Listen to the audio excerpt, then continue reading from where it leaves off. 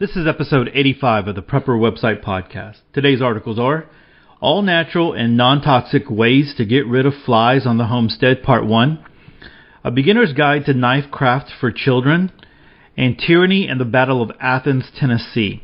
Hey, I'm Todd Sepulveda, the editor of PrepperWebsite.com. This podcast is an audible version with some commentary of articles that have been posted on Prepper Website, a daily aggregator of preparedness information. These articles are some of the best that have been recently posted on PrepperWebsite.com. All article links and show information can be found on the PrepperWebsitePodcast.com. Hey, before I get started really quick, I had a comment over on, this is episode 78, actually two that I want to refer to. Trent left a message about getting your ham license, because I know that I mentioned that a while back, and this is the comment that he left. It says, hello Todd, another option for getting your ticket or ham radio license is to download the question pool from the web, print it out, then take a highlighter and highlight the correct answers. Do not read any other answer options, just the correct ones. After reading through the question and answers multiple times, when you take the test, the correct answers will jump off the page. I purchased books, software, and mock testing when I was prepping for my tech license, then read this trick from someone in a ham forum and tried it when I took my general test and passed without an issue at all. Hope this helps. So that's a little test-taking strategy there. Some people might say that strategy is you might be cheating on that one, but really you're not, because you get the question bank. The question bank is given to you. So that's just a test-taking strategy there on getting the right one. Not only that, I mean, the questions tend to burn in your memory if you're going over it, quite a bit, and so it's a little bit easier for you to remember, and so you'll remember those answers even after, usually, if you're diligent in studying. And then a while back, Michael asked me on the same episode 78, about one of the a 50-watt ham radio that I had mentioned in one of the podcasts when I was reading, and I couldn't remember. I thought he was talking about the Baofeng, but it wasn't. And so I wanted to respond back to that one, or actually I left it in the comment section here. At least I thought I did. Yeah, here goes. So sorry. All right, so I just replied that it was the BTEC Mobile UV50X2, and that one was found on. I read that one off of Sarge's article on American Preppers Online, and the article was adding a powerful ham radio to your bug out bag. I can't remember which one that was, but I linked to it on episode 78. If you go to the comment section, you can go down and find the comment where I was responding to John and go right to it.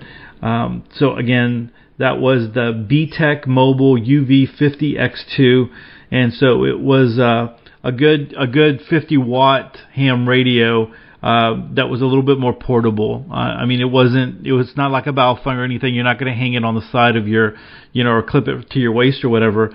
But it was one that Sarge recommended there. So, all right, so there you go. All right, let's go ahead and get started, because I have some, really great articles today, and then want to end off with a good one. I think going into the weekend, I think it'll be good. Our first article is from SurvivalSullivan.com. Again, all natural and non-toxic ways to get rid of flies on the homestead. Part 1. I think this is always an issue for us, especially those of us who are, celebrating out on the weekends and want to be outside, and then we get the pesky flies.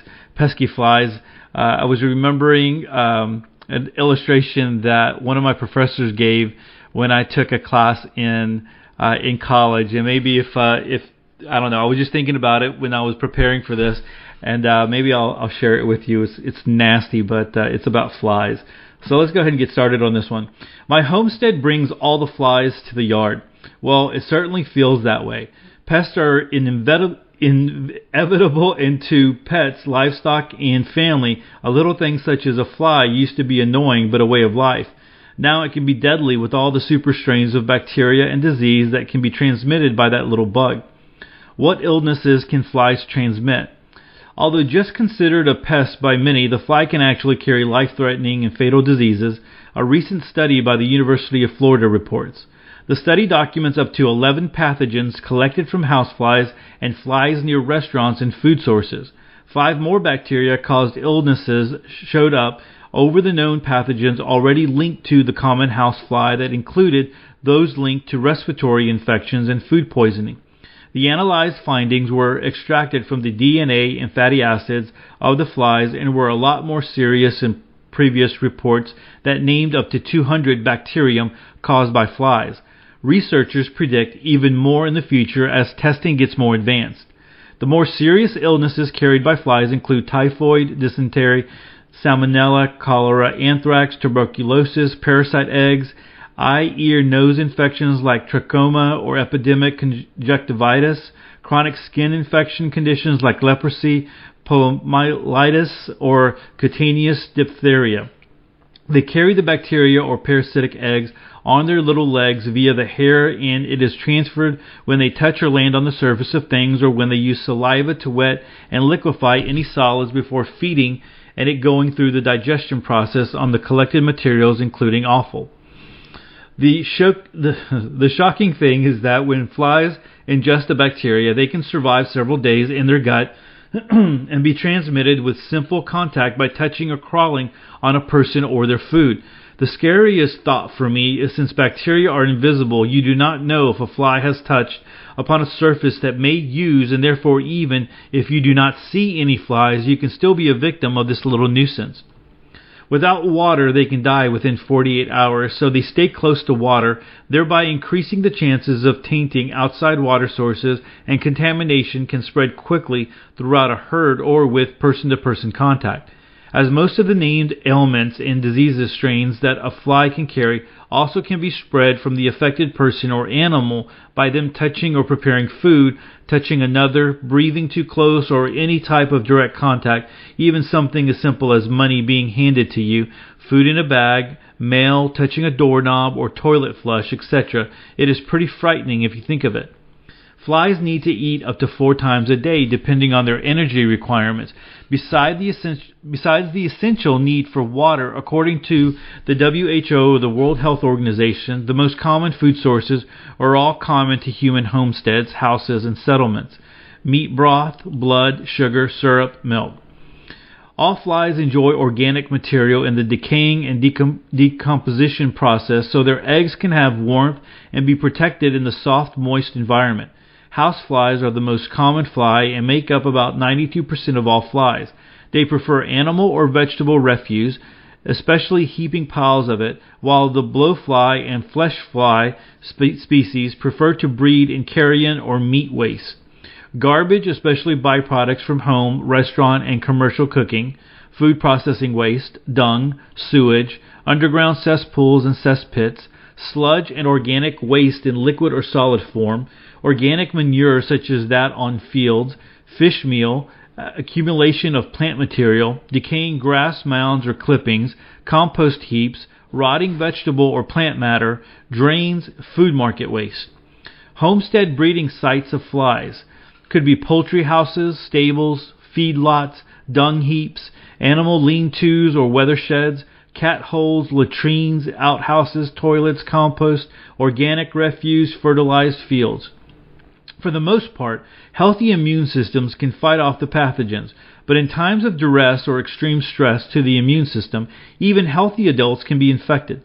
Those with compromised or immature and underdeveloped immune systems are at serious risk for health problems to develop, such as the elderly, children, pregnant women, and the unborn child, those who have had a recent illness, those whose immune systems have been stressed, such as with chemotherapy treatments, and animals who fit the criteria above may be affected also. I used to spend a lot of heavy-duty chemicals that just seemed to be more harmful using them with their risks than any supposed benefits they provided. I have collected a few tried and true all-natural and organic ways to get rid of flies that are safe to use around the home and just cost a few cents to make and to use. With a homestead in lots of places, flies would love to hang around, anything that is low cost and easy to produce while doing the job is music to my ears. I try to stay as chemical free as possible around my animals, including the hubby, but I do not want to sacrifice any effectiveness of its use. I want it to work as well, if not better, than store-bought pesticides without compromising anyone's health, having to worry about tainting my food sources or hurting the environment or groundwater. Here are my top picks for the many different ways you can get rid of these nasty little flying bacteria traps. Best topical application for pets and livestock. Marigold Magic. Animal and plant-friendly fly spray. Mix 1 cup of marigolds, flower, stem, and leaves in a blender with 2 cups of water. Cap and let sit for 2 days, shaking twice a day. After 2 days, strain with a cheesecloth or rag. Take the mixture and mix it with 6 cups of water. To give it some grip, add ivory soap as it's plant-safe and non-toxic to animals. This is a great spray for your plants, especially tomato, as it kills hornworms too. The best use for me was as a topical fly spray for those tender spots on your animals around the eyes and inner ears. Just soak a piece of cloth and pat it in these areas. Note, it is cat safe. The best hanging fly deterrent. The redneck water globe, or Penny sent them to heaven. Maybe the most strange and art project-y, but proven effective and economical. Take a plastic sandwich baggie, any size, but we used a gallon size for the most visible, that is covering the most area. Add a handful of pennies, the brighter and shinier the better. Hang in an area with direct sunlight, and these are usually seen in doorways. We hung it in the coop's entrance. I saw this in an outdoor restaurant once in Scottsdale, Arizona. As the wind and sun hit it, reflections and shadows were cast everywhere, and it was so pretty to be from humble materials. It seems Mexico and the West used this method with anything shiny to repel flies and bugs in schools and anywhere crowds gather, and now it's caught on here in the South and renamed the redneck water globe, as many thought it just decor and not a functional agricultural trick. The science says that with a fly having big compound eyes, the refracted light confuses him or may resemble a body of water, and that's how an area is protected. The Tennessee Farm Bureau has a nice article about it here, applauding its merits. Note, it's a great chicken coop helper, the best dual function fly repellent. Plant survival garden herbs that repel flies. One great way to naturally repel flies that will blend in and not be obvious is to plant fly-repelling herbs in your surrounding garden and survival garden. This way you can camouflage all the work the plants are doing by keeping your animals and family safe from these disease-carrying pests, while growing some useful herbs to use in seasonings, cannings, and dryings for winter. The fragrance will also freshen up the grounds and make a lovely touch of scent when the breeze carries it. In our next section on sprays, many of these herbs can provide essential oils that have a multitude of purposes. Check out our article on using ground covering edibles in a survival garden here. The most effective herbs and plants to repel flies are lavender, sweet basil, rosemary, tansy, eucalyptus, catnip, rue, mint, garlic, sweet woodruff, pennyroyal, lemongrass, citronella grass, parsley, chives, oregano, dill, bay leaves, fennel, lemon balm. The best DIY fly sprays. Homemade fly sprays. Chicken coop spray. Mix a squirt of dish soap and 1/3 cup vinegar in water and fill a spray bottle to make an easy and non-toxic insect repellent that's safe for baby animals and food-producing gardens and livestock. Chicken coop spray number 2. 2 cups each of water and vinegar in a spray bottle with 2 tablespoons of vanilla and 45 drops of essential oils. I like mint. For the chicken coop spray, you can mist the animals and then spray all around places where flies may land, like the doors or windows. Be generous in spraying the environment. Your chickens will smell delicious too. Essential oil sprays. When used as part of a fly repelling program and mixed with a few other techniques, sprays can help eradicate flies and keep your homestead safe from contamination and threat of insect-borne diseases. We listed many of the herbs that flies avoid above. There are a multitude of essential oils that can be used to repel flies and other nasty and biting flying insects. I like to use 1/4 cup of fabric softener, but to keep it all natural, you can opt for vinegar or ivory soap, but something slippery to use as a medium for the oils to stick to when sprayed. 2 cups of water and 45 drops of any mix of essential oils. The best essential oils for your DIY fly spray are citrus, orange, lemon, eucalyptus, spearmint, wintergreen, peppermint, citronella, thyme, rosemary, lavender, and geranium. Thanks for reading and let us know if these work for you. We will cover making your own sticky traps in our next installment of the War on Bugs. All right, so bugs are always an issue. You're always going to be fighting them. But yeah, if you have, we plant marigolds out in our backyard and more in containers and plants, and because we have a pool, they're off to the side, and try to keep them watered.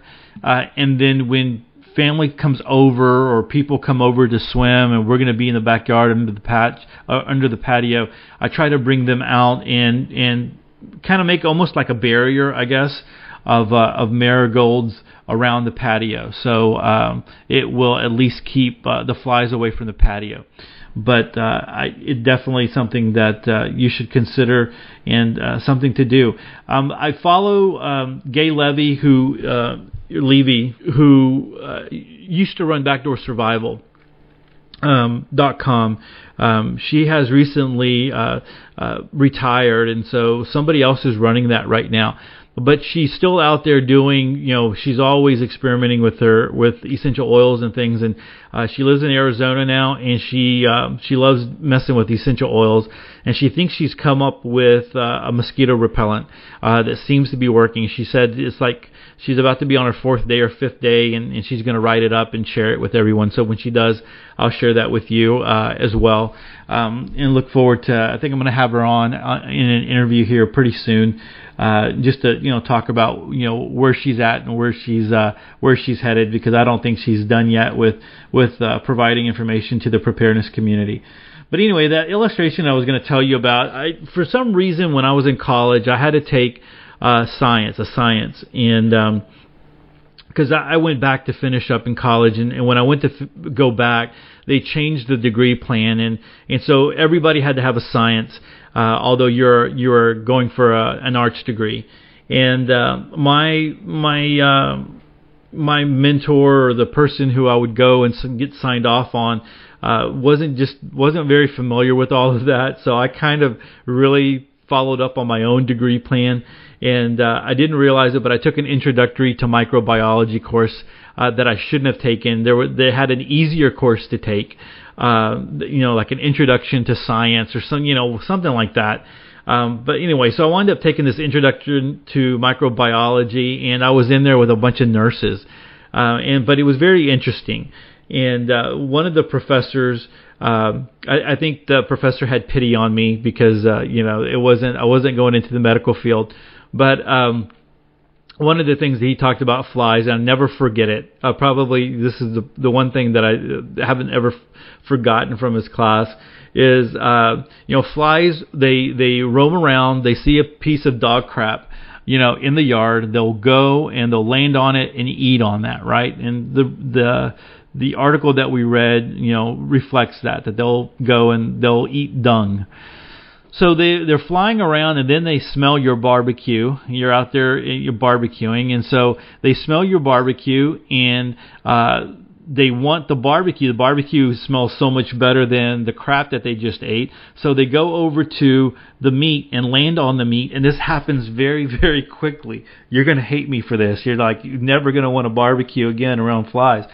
And so they land on the meat. But the thing is that because their bodies can only hold so much, and they want that meat, what they do is they regurgitate the crap that they've already eaten on the meat and then dig into the meat. And this all happens really, really quickly.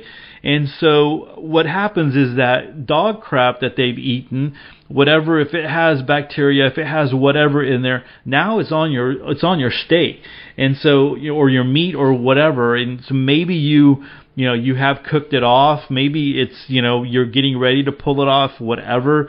I don't know, but that's just really gross. So I remember listening to that one, I'm like, man. So when I'm out barbecuing, I'm just like, I try not to let any kind of flying thing come around the meat at all. It's it's a crazy thing. So anyway, I hope I didn't ruin barbecues for you there, but something to think about, that you never realize these little things, how they can escalate sicknesses, and how they can move sicknesses along. It happens so easily and so quickly. All right, so I better move on to the next one. This next article comes to us from Survival Sherpa. Todd over there has written an article, A Beginner's Guide to Knife Craft for Children. And so let's go ahead and get into this one. I'll never forget my first one. It had 2 blades, one long, one short, which folded into the wood grain handle with a snapping sound only good pocket knives make. I had crossed over, in my mind, from boy to man with my knife in the bottom of my jeans pocket. I had finally become a part of a long line of southern knife toters. No man in my family would ever be caught without a sharp pocket knife while wearing pants. The tool was used for everything from peeling a fresh Georgia peach, cutting a bluegill, cutting baling twine, sharpening a carpenter's pencil, and for the inevitable splinter removal while chopping firewood. But, by far, the most relaxing task was whittling on a stick as the aroma of wood smoke soaked into our clothes and canvas tent. Without a knife, a man from my parts was close to useless. For this tutorial on beginner knife use, we'll cut through all the fluff and get back to the basics of selecting and using a knife safely. As the parent, only you will know when your child is responsible enough to use a knife. When that time comes, allow him or her to hold and use several knives to test the fit in smaller hands. My first knife was the pocket knife described above. For camping and other outdoor activities, we'll focus our attention on sheath knives, non-folding. However, if you decide to go with a jackknife or a pocket knife, which is hard to beat for simple whittling, steer away from multi-tool types. They're too fat, bulky, and uncomfortable for long-term use. Buy a folder with 3 or less blades. The handle should have smooth edges to prevent hot spots which lead to blisters. When gripped, your child should have enough room to rest his thumb on the knife handle and not the open blade. No need to spend a lot of money on a kid's first sheath knife. I bought my grandson his first fixed blade knife, a Mora Companion, for under $15. This 4-inch blade has a non-slip handle which fits his hand. There is also a slight knob on the forward handle near the blade for added protection against slipping a hand down the blade. The carbon steel is easy to sharpen and maintain. The Scandi grind really bites into wood to produce fine, controlled shavings when whittling. The spine of the sheath knife, opposite of the cutting edge, isn't given much thought to new campers. It's not the business end of your blade. Right? Not true. A 90-degree spin comes in handy for many camping tasks, such as creating fat lighter shavings, sparking ferro rods, and smoothing wood surfaces. If your knife spine is rounded, take a bastard file to the edge and create right angles on the spine. Our video below demonstrates the usefulness of a sharp spine in firecraft. So there are videos. He has a couple of videos, great pictures here. Love the Mora. I love the little added thing that he does to the Mora here, belt loop. I think that's really neat. I'm assuming that he made that himself. Continuing on, a fixed blade sheath should hold your child's knife firmly in place. If you turn the sheath upside down, the knife should stay put. All right. Our gun community does an excellent job of teaching gun safety to children. The same should be taught concerning knives. A knife is a tool, not a toy. A sharp knife holds potential for serious injury, even death. There are inherent dangers with edge tools. With proper training, supervision, and experience, and a few band-aids, your child will soon build confidence in his new skill. Here's a few safety guidelines to remember. To remove a knife from a belt sheath like the Mora Companion, grip the handle and place your thumb on the sheath tab. With gentle downward pressure from the thumb, the knife will release. Do not forcefully pull the knife, as you will lose control of the blade. Return the knife in the same manner, in a controlled manner, until the blade snaps back into the sheath. In the beginning stages of practice, you may want to add a strip of painter's tape to the cutting edge until you demonstrate proficiency in this process. Only use a knife when your blood circle is clear of others and obstacles. To define the blood circle, stand with arms outstretched, turn full circle to make sure no other person is within the space. Never whittle with a knife within your blood triangle. It may seem natural to whittle between your legs while in the seated position with knees spread. Cutting within this danger zone, a triangle formed between your knees and crotch is inviting danger. One slip and the blade could plunge into the femoral artery. For basic whittling, always cut away from your body. There are times when cutting towards the body is acceptable, but these strokes are for more advanced users. With a knife in hand, it is your responsibility to make sure no person is within your blood circle. If someone enters, stop whittling and sheath your knife. Keep your knife sharp. We'll cover sharpening in a later article. It may sound contrary, but a dull knife poses more danger than a sharp one. It takes more applied force to make a dull knife cut wood or potatoes. A keen edge slice with more control. A keen edge slices with more control. Never attempt to catch a falling knife. Keep your knife sheathed when not in use. Do not walk, much less run around with an unsheathed knife. To pass your knife to someone, hold the spine between your curled index finger and thumb with the handle towards the person. When the fellow grips the handle, don't release the blade until he says thank you. This lets you know he has a firm grip on the handle. So again, there's a lot of pictures here that you're going to want where Todd is giving you examples of exactly what he's talking about. Carbon steel blades are sharpened more easily than stainless steel. However, high carbon will rust if neglected. Always wipe away excess moisture from the blade after each use. Lubricate your blades with a food-safe oil before stowing your knife for your next adventure. If a rust spot appears, hit the area with 0000 steel wool and apply oil. My go-to lubricant is my DIY Fix and Wax. This stuff has many uses for camping and woodcraft. So there's a link there. Once you've learned and demonstrated the above safety tips, it's time to do some whittling. You'll need a soft wood stick with no knots. Pine, tulip, poplar, and basswood are all good choices. If green, pine will coat your blade and hands with resin. Fix and Wax will remove the sap from both. Dowels from hardware stores will work as well. Find a stick about 1 inch in diameter and about 1 foot or 2 long. A longer stick can be tucked between your elbows and sides for extra stability while whittling. The overhand grip will be your most used method in basic whittling. Place the spine side of the handle in the palm of your strong hand.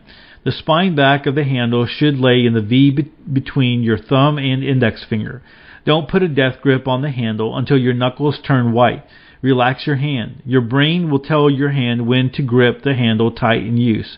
With your arm and fist extended in front of you, the cutting edge will face away from your body.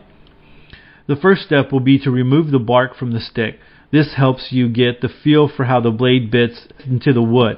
With the stick gripped in your offhand, begin slicing the bark off your stick with controlled slices 1 inch or so below past your offhand.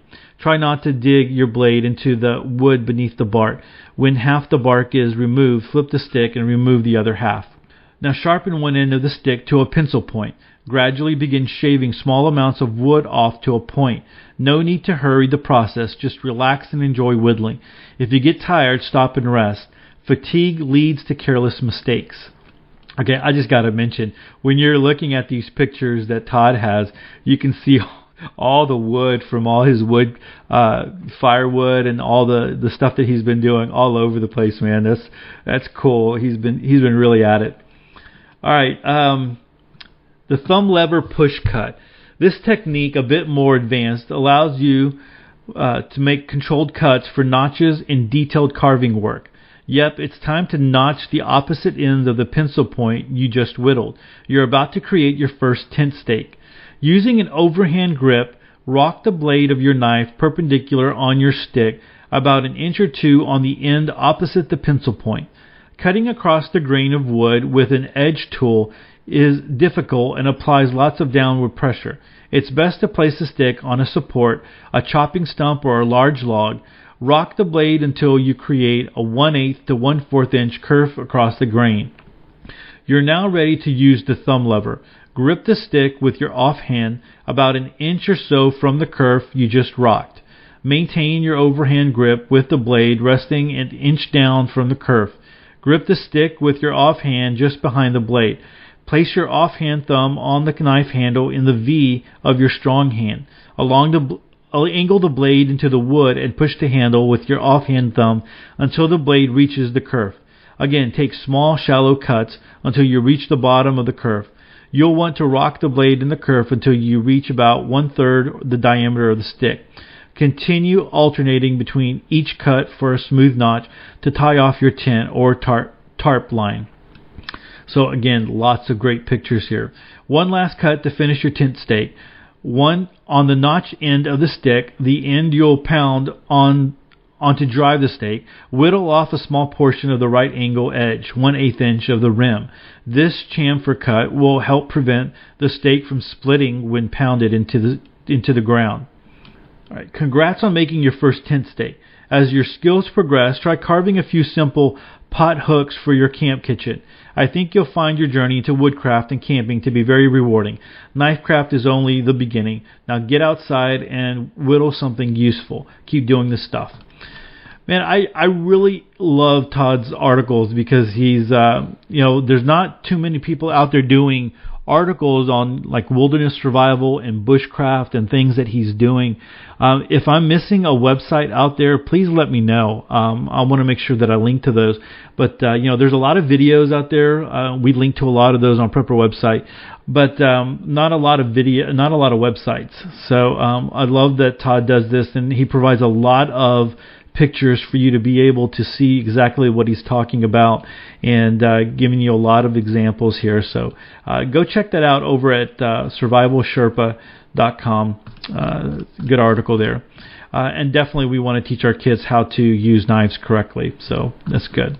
All right. So our last article is one of mine. On Fridays I try to get one from the archives and bring that out. And so this one is an older one. It's actually about almost 3 years old now. I wrote this one July 5th, 2014. And I don't know, I can't remember what it was that triggered it today. When I was pulling one from the archive, I'm like, wait a minute, I remember this article. I think it would be a good one. It also has a video attached to it that I'll mention at the end, and I link to it so you can go and watch it. But this article is entitled "Tyranny and the Battle of Athens, Tennessee." This is a real life situation type thing that happened in after World War II. And so I want to go ahead and read this for you. I'm going to increase my font a little bit because even in my own website, I've been trying to change that with my most recent articles, increasing the font size. But my older ones are kind of just the font is so small. Anyway, let's go ahead and read this one. Coming from edthatmatters.com. How will the future look back on our time? Will we be the people who recognize the times? Will we be the people who realize the slow disintegration of our rights and freedoms that then move to a tsunami of laws and government involvement in every aspect of our lives, from dictating which milk we can drink to if we can harvest the water off our own roof? Or will we be the people who, as long as our AC was pumping cold air and McDonald's was serving up Big Macs, that we were content with sitting in front of the TV, watching the latest show that allowed our minds to veg and decay? Only time will tell where we end up. But we are not the first examples of a people who encounter tyranny. In fact, this isn't our first go-around here in this nation. We just celebrated July 4th, the day we celebrate Independence Day from the tyrannical rule of King George III of England. We remember the sacrifice of many men who would have rather lost everything, and some did, instead of live with the chains of bondage. But now fireworks, hamburgers, and apple pie have taken the place of God, country, and freedom. Sometimes it seems we have taken too much for granted in exchange for a life of ease and safety. Maybe we are too weak. Maybe we have lost the fire and sense of purpose that our founding fathers exhibited. Or let's not even go back that far. Maybe we should be like the greatest generation that experienced the Depression and World War II. They got things done, like the men of Athens and Etowah, Tennessee. A recent comment on if they mean to have a war, let it begin here, brought to my attention the events of August 1st through 2nd, 1946. Until the comment, I had never heard of this incident, but it is a true story that everyone should hear. What do you expect from GIs that have been serving their country all over the world? What should we expect from men who were on a mission to free the world of a crazed tyrannical leader? We should expect that they come home and get to experience the same freedom that they were helping to secure across the ocean. But that's not what the GIs of Athens and Etowah, Tennessee experienced. After experiencing corruption by the McMinn County Sheriff Department and multiple election years of voter fraud, which were reported to the Department of Justice with no follow-through, returning GIs decided to help their county become corrupt-free by forming the GI Non-Partisan League and supporting veteran Knox Henry in the August 1946 election for sheriff. And this is a quote from Wikipedia. As the polls closed, deputies seized the ballot boxes and took them to the jail. Opposition veterans responded by arming themselves and marching there. Some of them had raided the National Guard armory, obtaining arms and ammunition. Estimates of the number of veterans besieging the jail vary from several hundred to as high as 2,000. When the men reached the jail, it was barricaded and manned by 55 deputies. The veterans demanded the ballot box but were refused.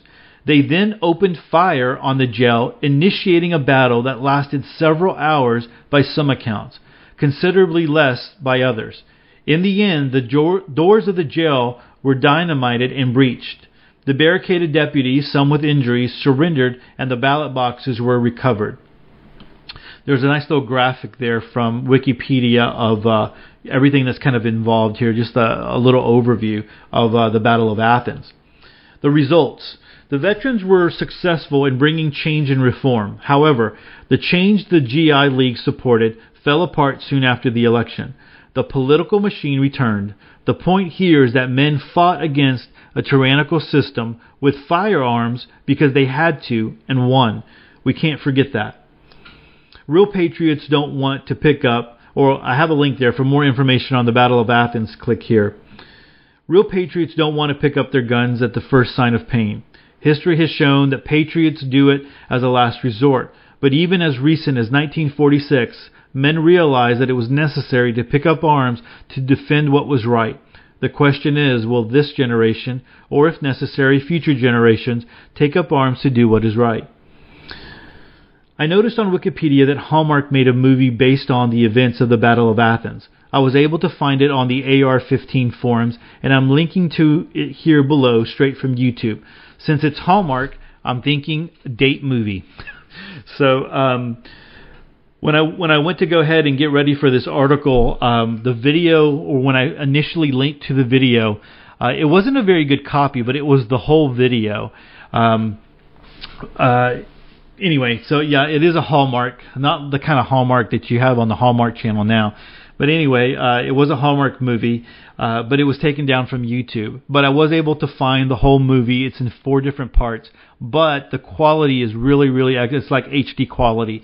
So if you're interested in seeing that movie, you want to go over to Ed That Matters. I'm going to link to all the articles over on the Prepper Website podcast.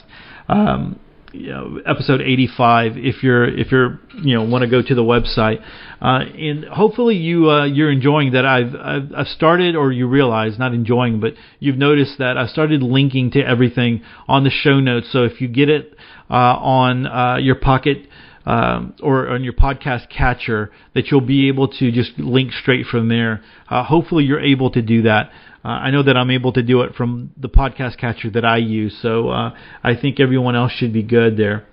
But anyway, interesting situation that happened out there, that they realized. I mean, you got all these GIs who, you think about it, they just, they fought for their country. They saw their friends give up their lives for freedom. They come back and they're dealing with the same, on a smaller scale, but the same kind of idea.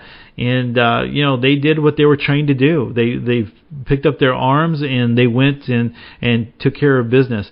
So anyway, someone mentioned in the video, or when you go to YouTube, someone said that they need to make a modern version of this one because the Hallmark movie is a little bit older.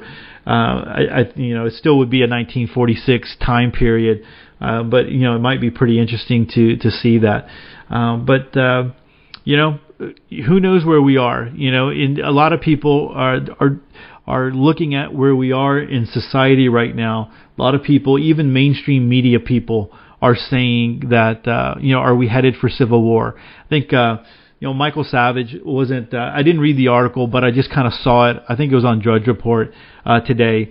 And maybe some people won't consider him mainstream media, but he is one of the bigger people out there, and he usually tends to be a little bbit more even keel from they say like somebody like Alex Jones or whatever.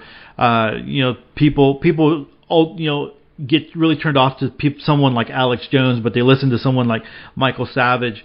But anyway, I mean, what I'm trying to say is that even he was saying, civil war with the way that things, are we headed that way with the way things are going? It's like I said, it's crazy. I mean, I don't know. Sometimes I have a loss of words because it's just, I'm not that old. I'm 45. And just seeing how things have changed just in the recent years. I mean, it has changed greatly out there. And so anyway, that's where we are. So hopefully you'll go check out this article. Maybe watch this video this weekend if you have a little bit of time. I think it's a great video. And great to be able to understand it and then talk a little bit about it. I had never heard of the Battle of Athens until someone left a comment on one of my other articles, and then started doing a little bit of research on there. But there you go. Go check that one out. So, all right. I hope you have a great weekend. Again, like always, I appreciate you being a listener and supporting the podcast. If you get a chance, come by, drop a comment in one of the episodes, and then or hit me up on Facebook, Instagram, or Twitter. Don't forget that if you haven't signed up for the email list, I'll invite you to do that. You can hit that right off. Actually, off any of the websites, you'll get a pop up. I try to not be too annoying with the pop ups, but they do pop up, so you can register that way, or you can go to the Prepper Website Podcast.com, and then there's a little tab there on the top. You can click on that one, and when you do that, you get automatically enrolled for the free e-course. And I've been receiving some feedback from that too, and I really do appreciate that. People that are sending me some feedback on that, that's great.